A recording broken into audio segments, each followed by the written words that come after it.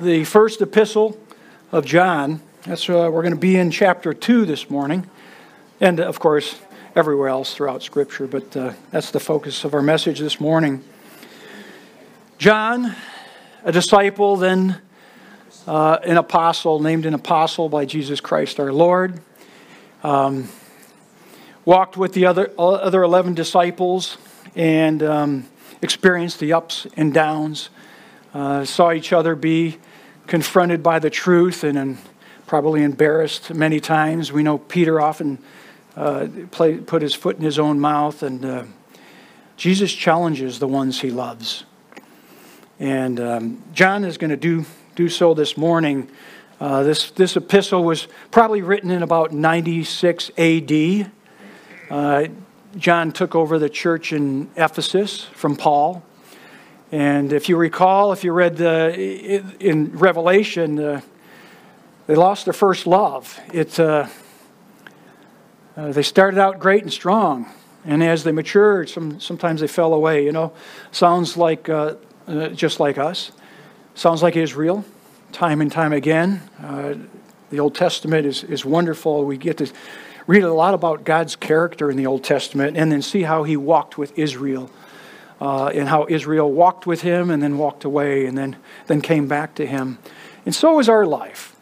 We oftentimes do that. Our walks has the peaks and the valleys, and I'm sure all of you, depending how long you've been walking with the Lord, I'm thankful that I came to know the Lord and I received Him when I was 18 years old.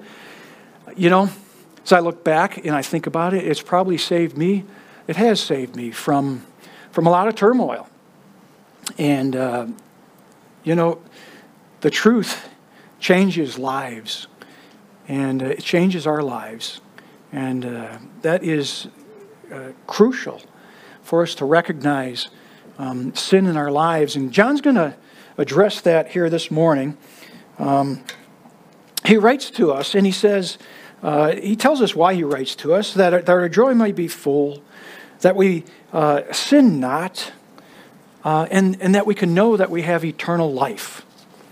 And, for me, that was one of the things that had really brought me to the Lord. I was seeking at a young age, if I were to die, do I know if I'm going to heaven or not? And I grew up in Catholicism, and I had asked the ministers, the priests, that very question, and I didn't get a good answer. Not one that satisfied me.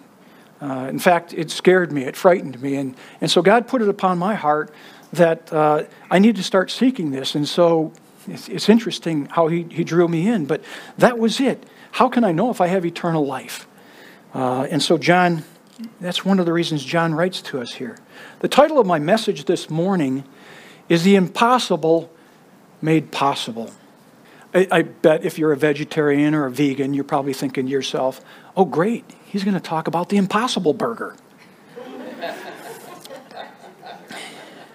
I'm not going to do that this morning. Although I will say, did you see the ingredients on that? I'm not sure. But what's impossible with man is possible with God. And in chapter 2, John is going to give us tests. He's actually going to challenge us, and he's going to test us about our faith. Is it real? Do we have a true faith? And if so, how do we know? And what does that look like? So let's read the first verse in chapter 2. My little children, these things I write to you so that you may not sin. And if anyone sins, we have an advocate with the Father, Jesus Christ the righteous. And He Himself is the propitiation for our sins, and not for ours only, but also for the whole world.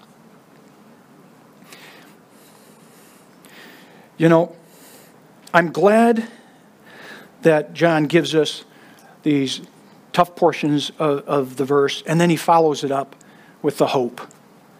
Because you can take verses out of Scripture, and there are many very difficult verses. And this is what's great about Scripture. God knows us. And he knows that if there isn't any accountability, if there isn't really pressing in and getting to the heart of the matter, that there isn't going to be any change in our lives.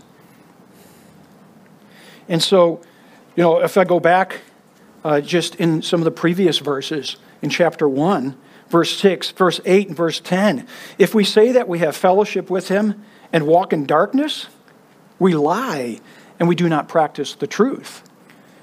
And then 8, if we say that we have no sin, we deceive ourselves and the truth is not in us.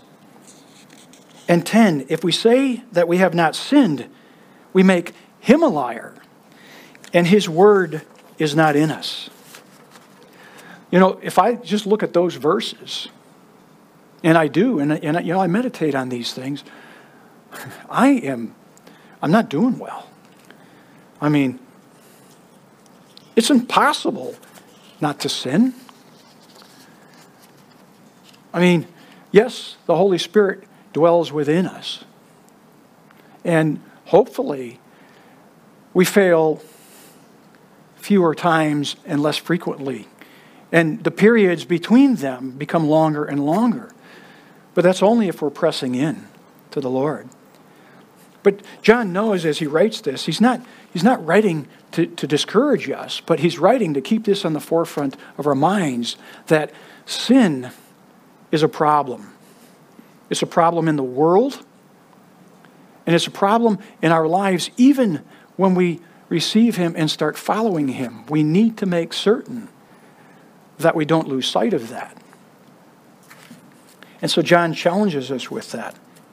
But thankfully, though, he follows up, verse 6, he follows with verse 7. But if we walk in the light as he is in the light, we have fellowship with one another, and the blood of Jesus Christ, his Son, cleanses us from all sin. Thank God.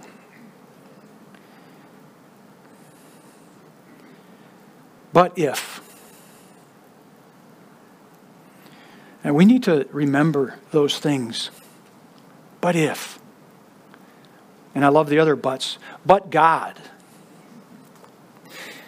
If we walk in the light, it is crucial that we are doing that. We must walk in the light as he is in the light. And then we have fellowship with one another. And as I mentioned in the announcements, the Bible studies we attend, the church gatherings, the Thanksgiving dinners and stuff like that, that's fellowship with one another. And we're all encouraged by it. We love to get together and do that stuff. And it's encouraging to see everyone there. That's fellowship. If we confess our sins, he is faithful and he's just to forgive us our sins and cleanse us from all unrighteousness. So are we confessing our sins? We have to continue to walk in the light to confess our sins. Recognizing that sin's a problem, because the deceiver wants us to believe that there is no such thing as sin. I mean, look at the world today. Let's erase sin. I'm just waiting for them to say, well, that's no longer a word. Let's take it out of the dictionary. It has no meaning.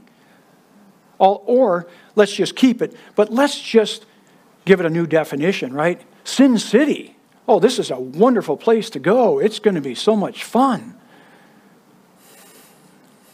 No, sin is never a good thing. Sin separates us from God. But Satan wants to distract us, and he's good at that. I mean, this is a problem from the very beginning, right? If we go back to Genesis chapter 3, now the serpent was more cunning than any beast of the field which the Lord God had made. And he said to the woman, has God indeed said, you shall not eat of every tree of the garden? Right there, he's already twisting Scripture. God never said that. God said you can eat of any fruit from the trees in the garden, with the exception of one. And the woman said to the serpent, we may eat the fruit of the trees of the garden, but of the fruit of the tree which is in the midst of the garden, God has said, you shall not eat it, nor shall you touch it, lest you die. Two people on the planet, and they can't even get the story right.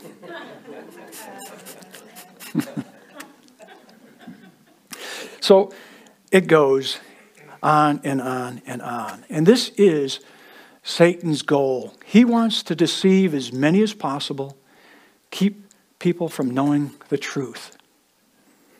And so John is aware of this, and he's keeping this, and he's addressing this with the people in Ephesus and with us.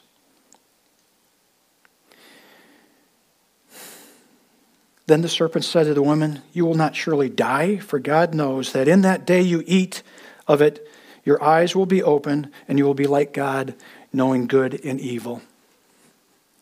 Would have been better not to know that. But again, how many times do we convince ourselves of foolish decisions? Oh, we're going to learn more. We're going to know more. Isn't knowledge good? If it's the knowledge about God, yes, it is. If it's the knowledge about evil, no. We want to run from that. We want to avoid that. That's what's destroying mankind and humanity, and it started from the beginning. And as sin abounds and continues, it's exponential. And it continues to escalate more and more.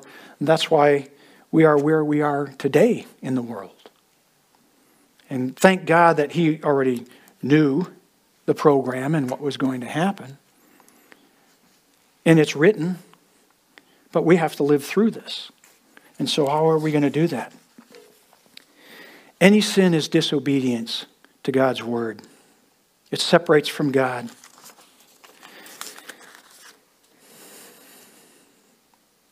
Jeremiah says, the heart is deceitful above all things and desperately wicked. Who can know it?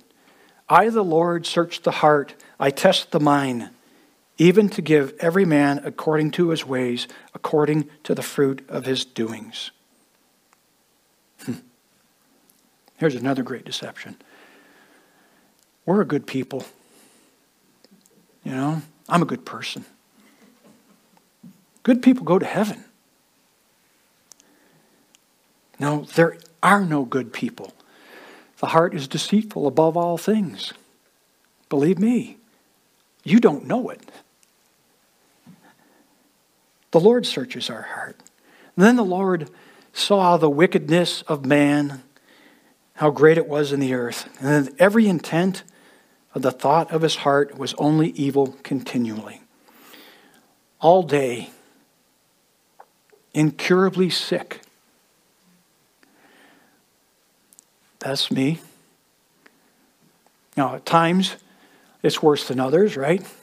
But my heart's not good, except for what God makes good in it. But look at the world today.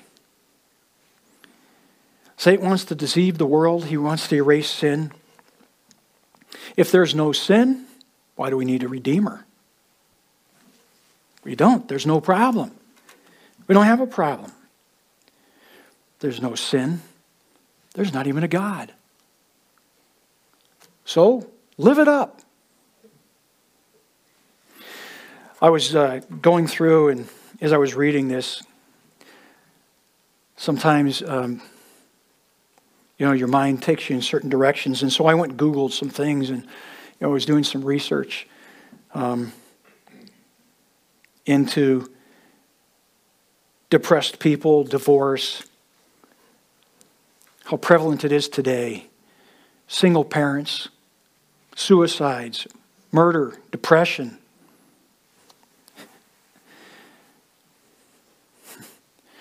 Take these drugs. It's really an exciting trip. You're going to enjoy this. Oh my, how that happens to the young kids and even the adults today, and then they get hooked. They don't know the truth. They've swallowed the pill of deception. This is going to be great. And it's just destructive in people's lives. The amount of overdoses today is over 40,000 a year. And the CDC has a study, and as they watch these numbers, the epidemic continues to get worse and worse and worse. Should that be happening? I mean, isn't this a world without sin? Without Satan? There's no Satan either. That's what they tell you. It's just about you. No, we need the truth. We don't need more religion. It's the truth that's going to set us free. There are more than 1,800 religions today. Why isn't this fixing the problem? There are self-help groups, self-improvement groups, recovery groups, yoga, meditation. All these are band-aids. They're distractions from the real truth. You know, get in this group. Yeah, you're going to get help. And I'm not saying these groups are bad, all of them. And some of them help a lot of people. But what is the truth that the message is sending? We can solve all man's problems. Well, we can't, but if we think we can, but we still don't know the truth, that we're dead and lost in our trespasses and sins. It's like the scripture says, you can gain the whole world and lose your soul. What profit is that for a man? The world needs strong Christian soldiers. That's us. You know, oftentimes we become a little lackadaisical in our walk. And we get comfortable. And we all like to be comfortable. And we're seeking a lot of comfort in our lives, you know. Always trying to, let's get this. It'll make our life more comfortable. Let's do this. And those things are nice, and we're blessed by many of those things, especially in this country. We're a very blessed people. And sometimes we are so blessed, we don't even recognize how blessed we are. But if you go to a third world country, I encourage you, by the way, to do that, serve in missions and do that stuff. But as you do that, you recognize very quickly, wow, we are very spoiled here. And, you know, that's a very comforting thing. We love to come back home. But it can also be a place of complacency. And it can happen very quickly and easily. So, we don't want to get caught up in that. Back to verse 1 and 2. My little children, these things I write to you so that you may not sin. It's encouraging us. We don't have to do it. And if anyone sins, we have an advocate with the Father, Jesus Christ, the righteous. And he himself is the propitiation for our sins, and not for ours only, but also for the whole world. John is telling us here, if you do sin, we have an advocate. And he immediately goes to say that if you do, we have an advocate. Because you know what will happen. We're still in the flesh. And until we're face to face with Jesus, we're going to be battling the flesh and the environment, the world around us. But I'm going to paint a picture, and I got this from David Guzik. He describes this scene in Advocate with the Father. It's a courtroom in heaven. And this is the highest court. And Jesus, he's our advocate. He's our attorney. And he's presenting the case to the judge. And the judge says, so you are being accused of being disobedient, a liar, a thief, an adulterer, a murderer, and a coveter. How do you plead? And our advocate says, guilty as charged. These things are true, aren't they? If not all of them, at least some of them. And we've failed. We've fallen short. We are not righteous. And so Jesus speaks the truth and says, yes, guilty as charged. And then he says, Your Honor, may I approach the bench? And he walks up to the bench and he says, Father,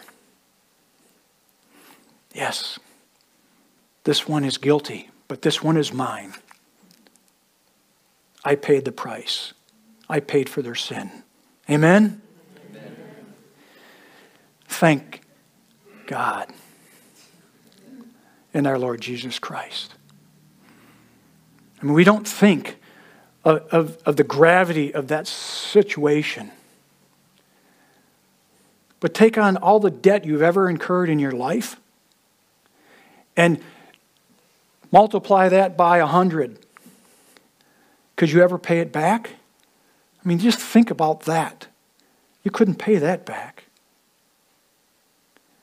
Well, sin's even worse because the wages of sin is death. It's not just death here on earth, the death of the soul and the separation from God now, but this is an eternal problem. This isn't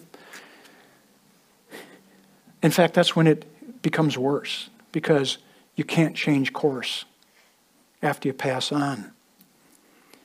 And Jesus paid that price. He is a propitiation for our sin. For he made him who knew no sin to be sin for us, that we might become the righteousness of God in him. Hallelujah. And this is impossible for us.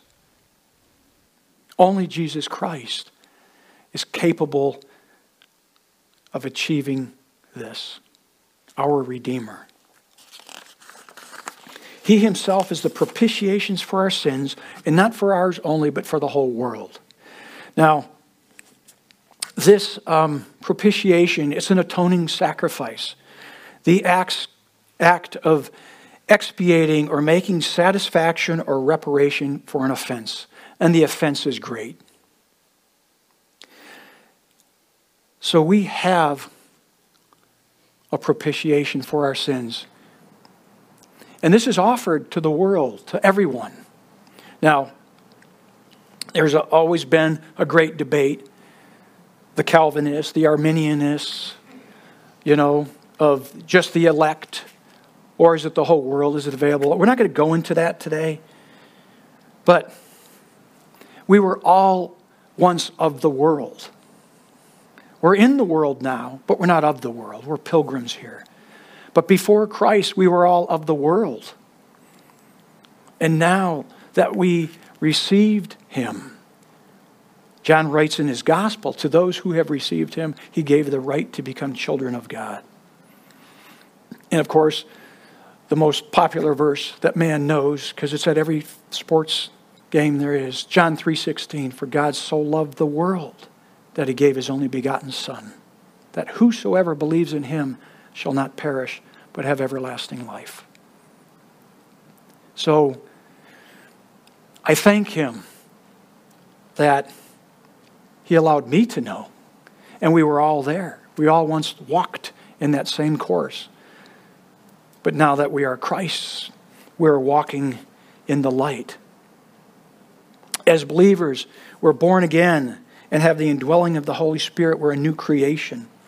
Paul tells us, therefore, if anyone is in Christ, he's a new creation. Old things have passed away. Behold, all things have become new. Aren't those verses just food for your soul? That's why I love being in God's Word. It really is encouraging. Yes, it confronts my sin, and I'm grateful for that. I don't like the process. It's like when I was young and growing up. And I thank God for the parents that I have. I mean, my mom didn't let much slip by. She was on me. And, I rebelled. And it was tough. I even packed a little sack and ran away one day. Didn't last long. I was walking out the door, and my mom turned around and looked at, "Where do you think you're going? Get back in that room." And this happened. And I did. I went back in my room, and I, of course, pouting. But it was good. And my mom and I, we had a lot of contention, but she was a great mom. I love you, Mom. I thank her for what she did. She helped make me the man I am today.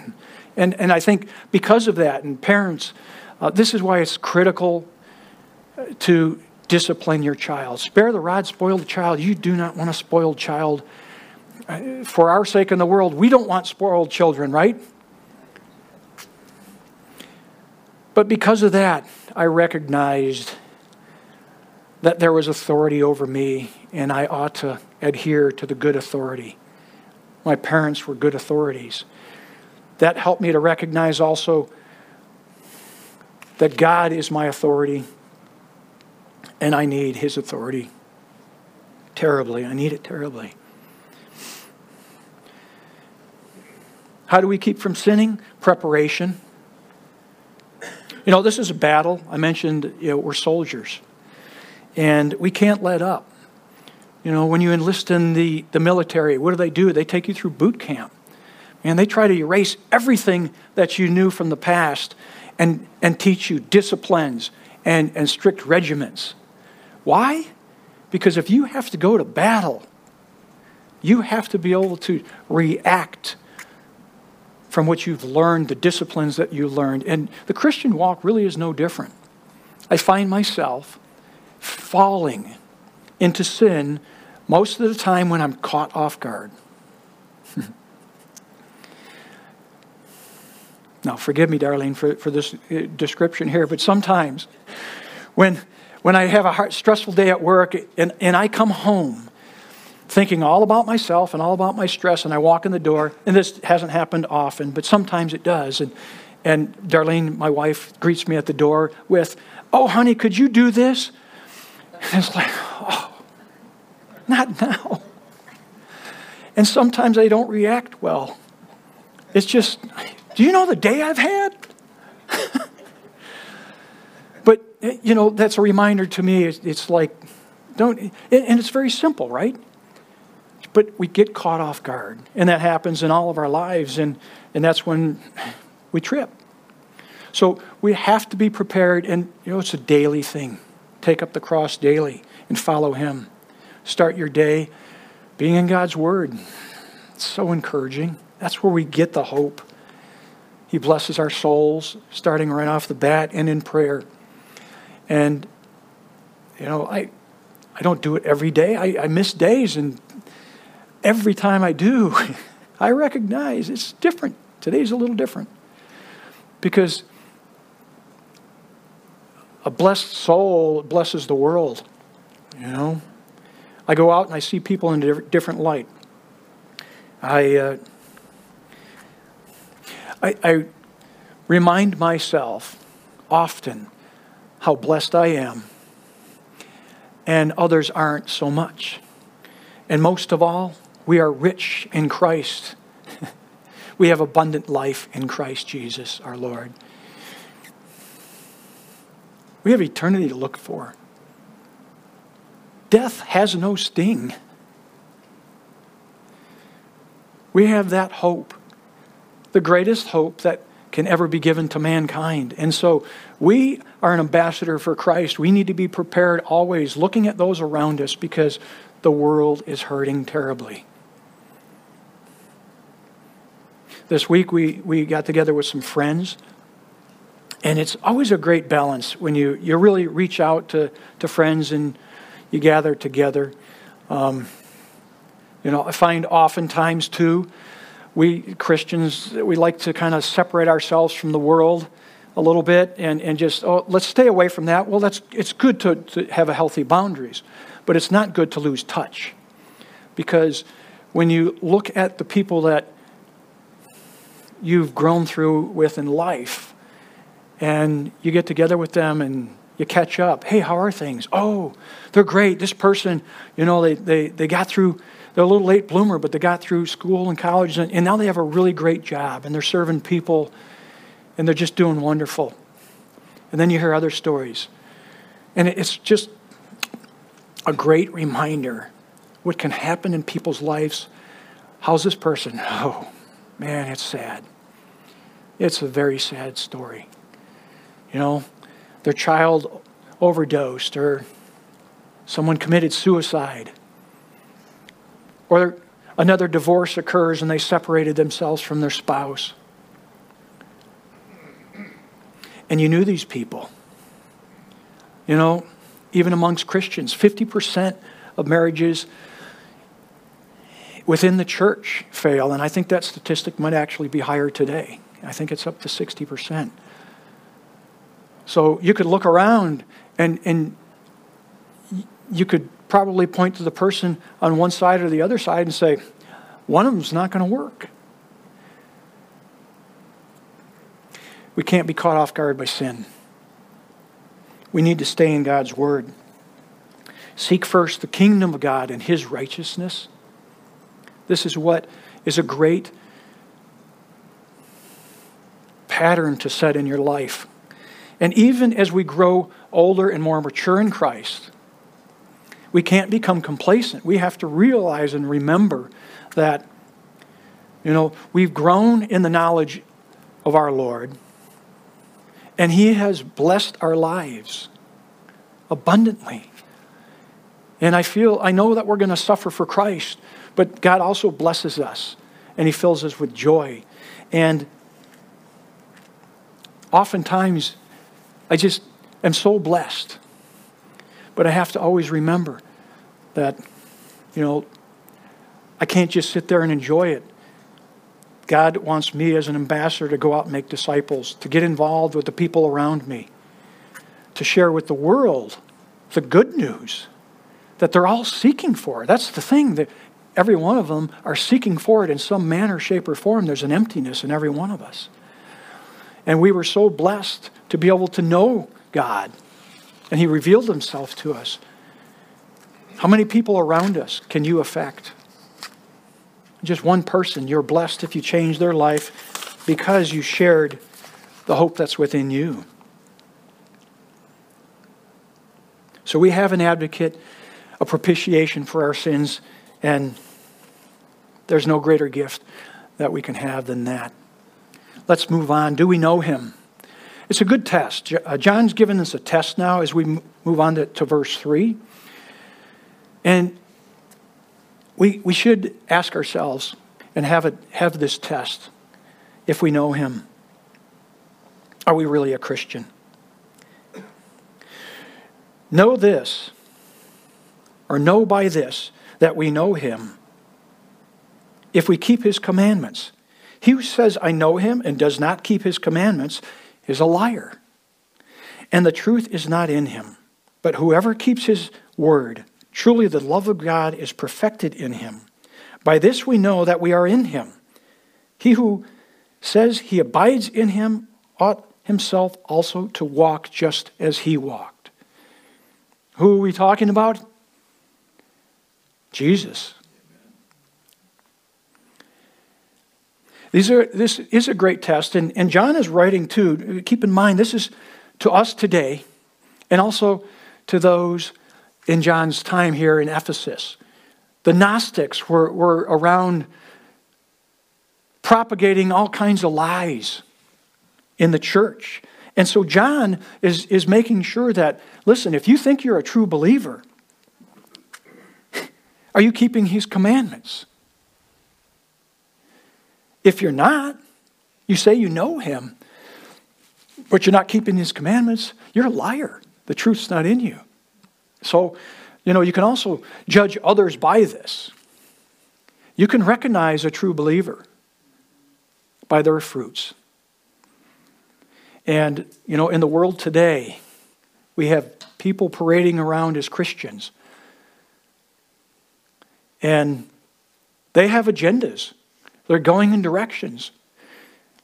And there are Christians that are following them. Because the sheep want a shepherd. The sheep want to follow somebody. And so, unfortunately, even believers in Jesus Christ are caught off guard. And they're following these false prophets, these liars. They might have 99% of the truth. But that 1% is where it's a lie. It's not truth. Whoever keeps his word, truly the love of God is perfected in him. Amen. You've probably recognized in your life as you walked in Christ, you have good disciplines and you're close to the Lord. And you notice how your life is blessed and that God's word is perfected in you. And it's personal, right?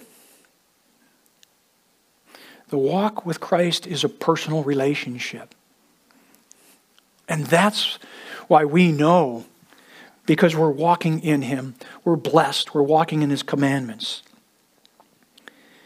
And we're walking more and more like Christ as we follow him. And in that is a blessing. But we must continue to do so. We must continue to press forward. Knowing God is what we need to be doing. Learning to know him through personal experience. Your daily walk.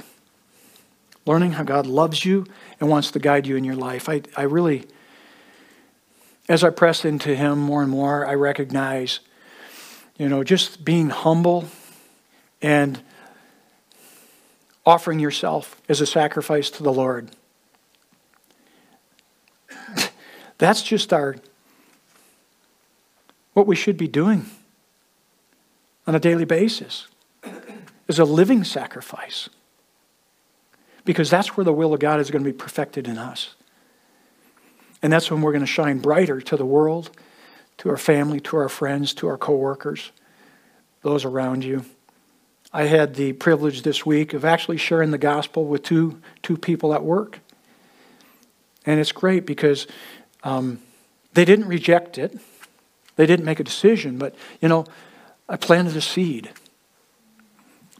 And what was wonderful is they actually received it with encouragement.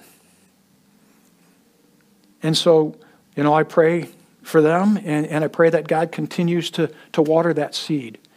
I can't save anybody. Neither can you. But we can only share the good news and the hope that's within us. And in these days and times, it's even more critical. We get involved in politics. I know we often say, well, we need to make these changes. And the politics is the thing that's the news constantly, right? So what's put in front of you all the time is something that, of course, you focus on. But we can't really... We have to vote and we have to do the right things there, but we can't focus and get so entrenched into that we start to take off the focus from what God wants us to do. You can have the greatest kings and leaders in the world, and again, if you lose your soul, it doesn't profit anything.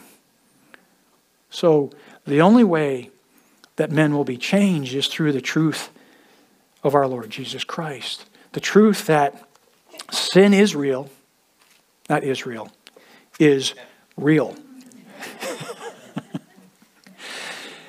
And we need to be aware of it. And this is, by the way, this is so crucial. If a person doesn't know that they need a redeemer, then why would they consider it? They need to know that they're lost and dead in their trespasses and sins, and what sins look like. And it's really not difficult. Find a person who's hurting and the life they're experiencing. It's like, what is this? It's just my mind went blank. The word, it's just what sin has done in their life. It's the payment for sin. The wages of sin is death. And use that as an opportunity to say, this is the depravity of man. And it's okay because we have a Redeemer. It's Jesus. Have you heard about him? Share that hope. How do we know that we're the Lord? We know the Lord and we're a Christian. The other thing I wanted to point out, I've counseled men in different scenarios, and one of the things that I always like to know, and don't ever, by the way, be afraid to ask this of a fellow Christian, especially if they're going through troubles. How do you know you're a Christian? Great question to ask. How do you know? And listen for their answer. You will know if they know him, if they keep his commandments and they're walking in them. But you can't get anywhere. Nothing can change in a person's life truly unless they know their Redeemer, the lover of their soul, the one that can do the transformation. So ask that question. Now, by this, we know that we know him if we keep his commandments. What are his commandments? Well, go back to Matthew chapter 22, 37 and through 40. Jesus said, "You shall love the Lord your God with all your heart, with all your soul, and with all your mind." Or this is the great and first commandment, and the second is like it, you shall love your neighbor as yourself. If you don't have a desire to love the Lord and to press into him, you're maybe not in a good place in your walk. Even question,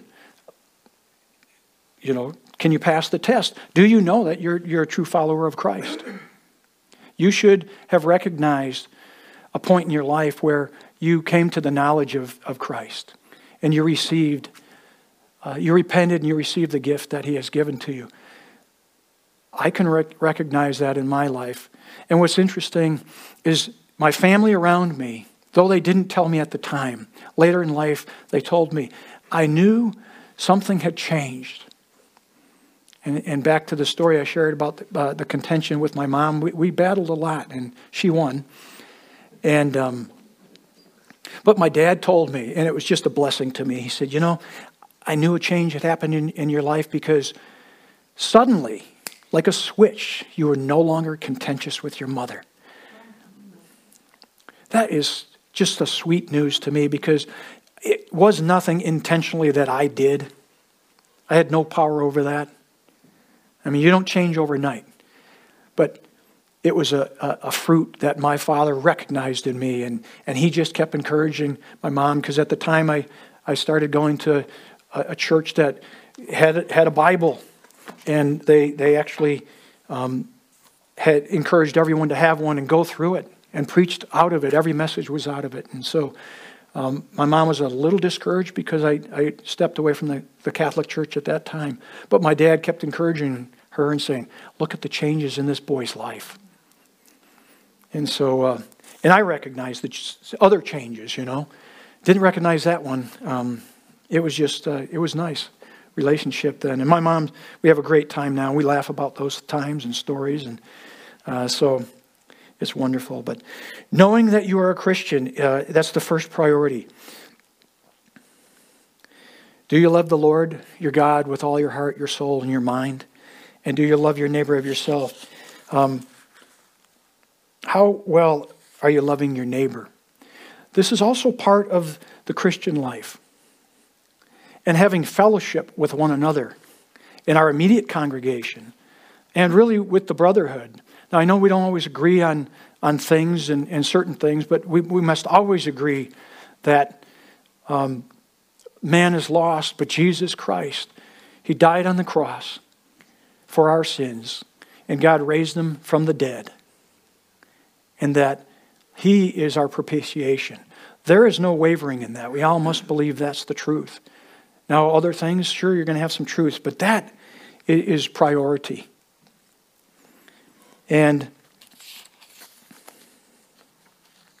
we need to walk in the light, live out his commandments, keep his commandments, and walk in them. And Jesus is our example. What a great example. I mean, here's the creator of heavens and earth. Left his abode in heaven to accomplish the plan of redemption for us? I think about that sometimes and I just think, man, Jesus is awesome. He left that. Why? To be scorned, to be beaten. He knew it was going to happen. And he came anyways. And he went through all of that. And I remember his prayer in the garden. Just the one prayer, and he knew he was sweating blood because he was in communion with the Father and he knew what was before him. And what was before him, I don't think, was the cross so much and that suffering, but ultimately the separation that he was going to have, taking on the sin of the world, the separation from his Father. You know, we might be a little callous about it sometimes in our life. We walk away and we don't think about that separation, right? And sometimes we look at that separation, we think, oh good, now I can hide and go and walk not like I'm supposed to be walking. And then destruction occurs. And then we come back to the Lord. Thankfully, he's waiting there and he allows us to come back. Jesus was perfect. He led the perfect life. He was perfect in every way, the perfect lamb. But he had to be separated from his Father. And he knew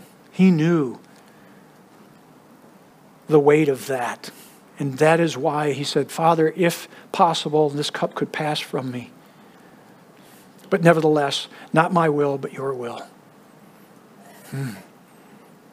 That was crucial.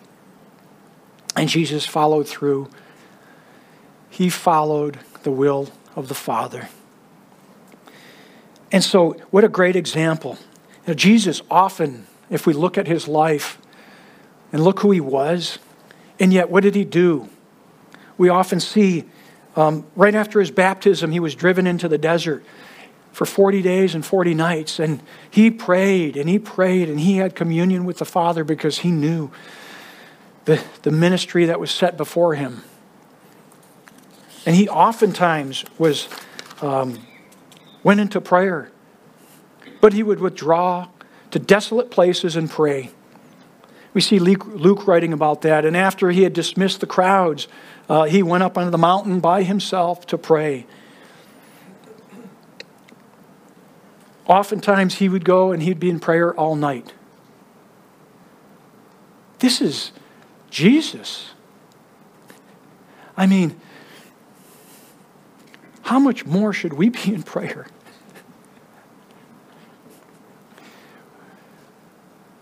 Wow. I find that just amazing. And thankfully, he gave us the Comforter. The Holy Spirit dwells within us.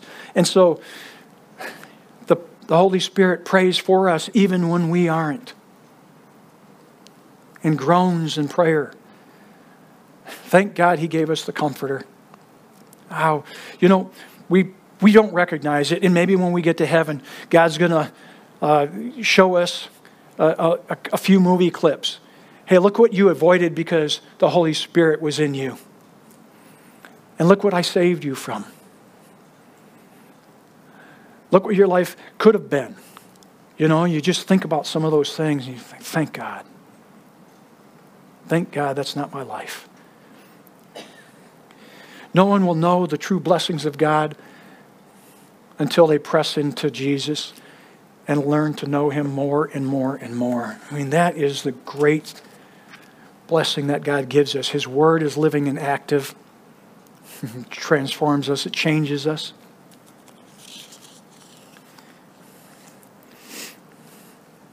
So we have many examples. And get into God's word and just look at how Jesus walked. This is how we're supposed to walk. Abide in me and I in you. As the branch cannot bear fruit by itself unless it abides in the vine. Neither can you unless you abide in me. I am the vine, you are the branches. Whoever abides in me and I in him, he it is that bears much fruit. For apart from me, you can do nothing. It's impossible to accomplish the will of God in your life if you're not in communion with the Lord. And then John goes on, Brethren, I write no new commandment to you, but an old commandment, which you have heard from the beginning. The old commandment is the word which you have heard from the beginning. Again, a new commandment I write to you. And he's got me confused. Is this a new one or is it an old one? Which thing is true in him and in you? Because the darkness is passing away and the true light is already shining. He who says he is in the light and hates his brother is in darkness until now. He who loves his brother abides in the light. There is no cause for stumbling in him. But he who hates his brother is in darkness and walks in darkness and does not know where he is going because the darkness has blinded his eyes. Last night, I do this all the time, so it's more than last night, but Darlene, when she goes to bed, sometimes I'm out still doing some things before I get to bed at night, and all the lights are off. And I continue just walking through the house, It's like, well, I know how many steps, pretty much. I think I know where I'm at, but I'm always touching the walls to make sure, put my antlers out there a little bit. But I'm walking in darkness, and last night I ran into the wall. And this verse, because, I was going through this message, I'm walking in darkness, and I'm just thinking, oh, man. But this is what it's like. If we're not walking in the light, we're going to walk in the darkness. We're going to be walking in a direction that we shouldn't be walking. And sometimes Darlene, she knows I do this, so she flips the light on real quick just to see how I'm going. And then she laughs. It's comical. But, what a great example. That's walking in darkness. It's not a good thing. You're going to stumble. You're going to run into walls. You're going to go off the path. And sometimes you can get really hurt. So, I believe John is saying it's not a new commandment, it's an old commandment. But what he's going back to is that this is a commandment that we knew. Of course, we were supposed to love our brothers from the beginning of time. But when Jesus was here, he said, love your brothers as I have loved you. That's the beginning of that new commandment. As I have loved you. And so, I want to encourage you guys today, if there's anyone in your life that you aren't loving like you're supposed to, or you have an ought against them, or they have against you, it's incumbent upon you to be intentional and to go in love and try and right that wrong. We are examples to the world, and if we aren't healthy here in the body of Christ, then how can we be healthy outside?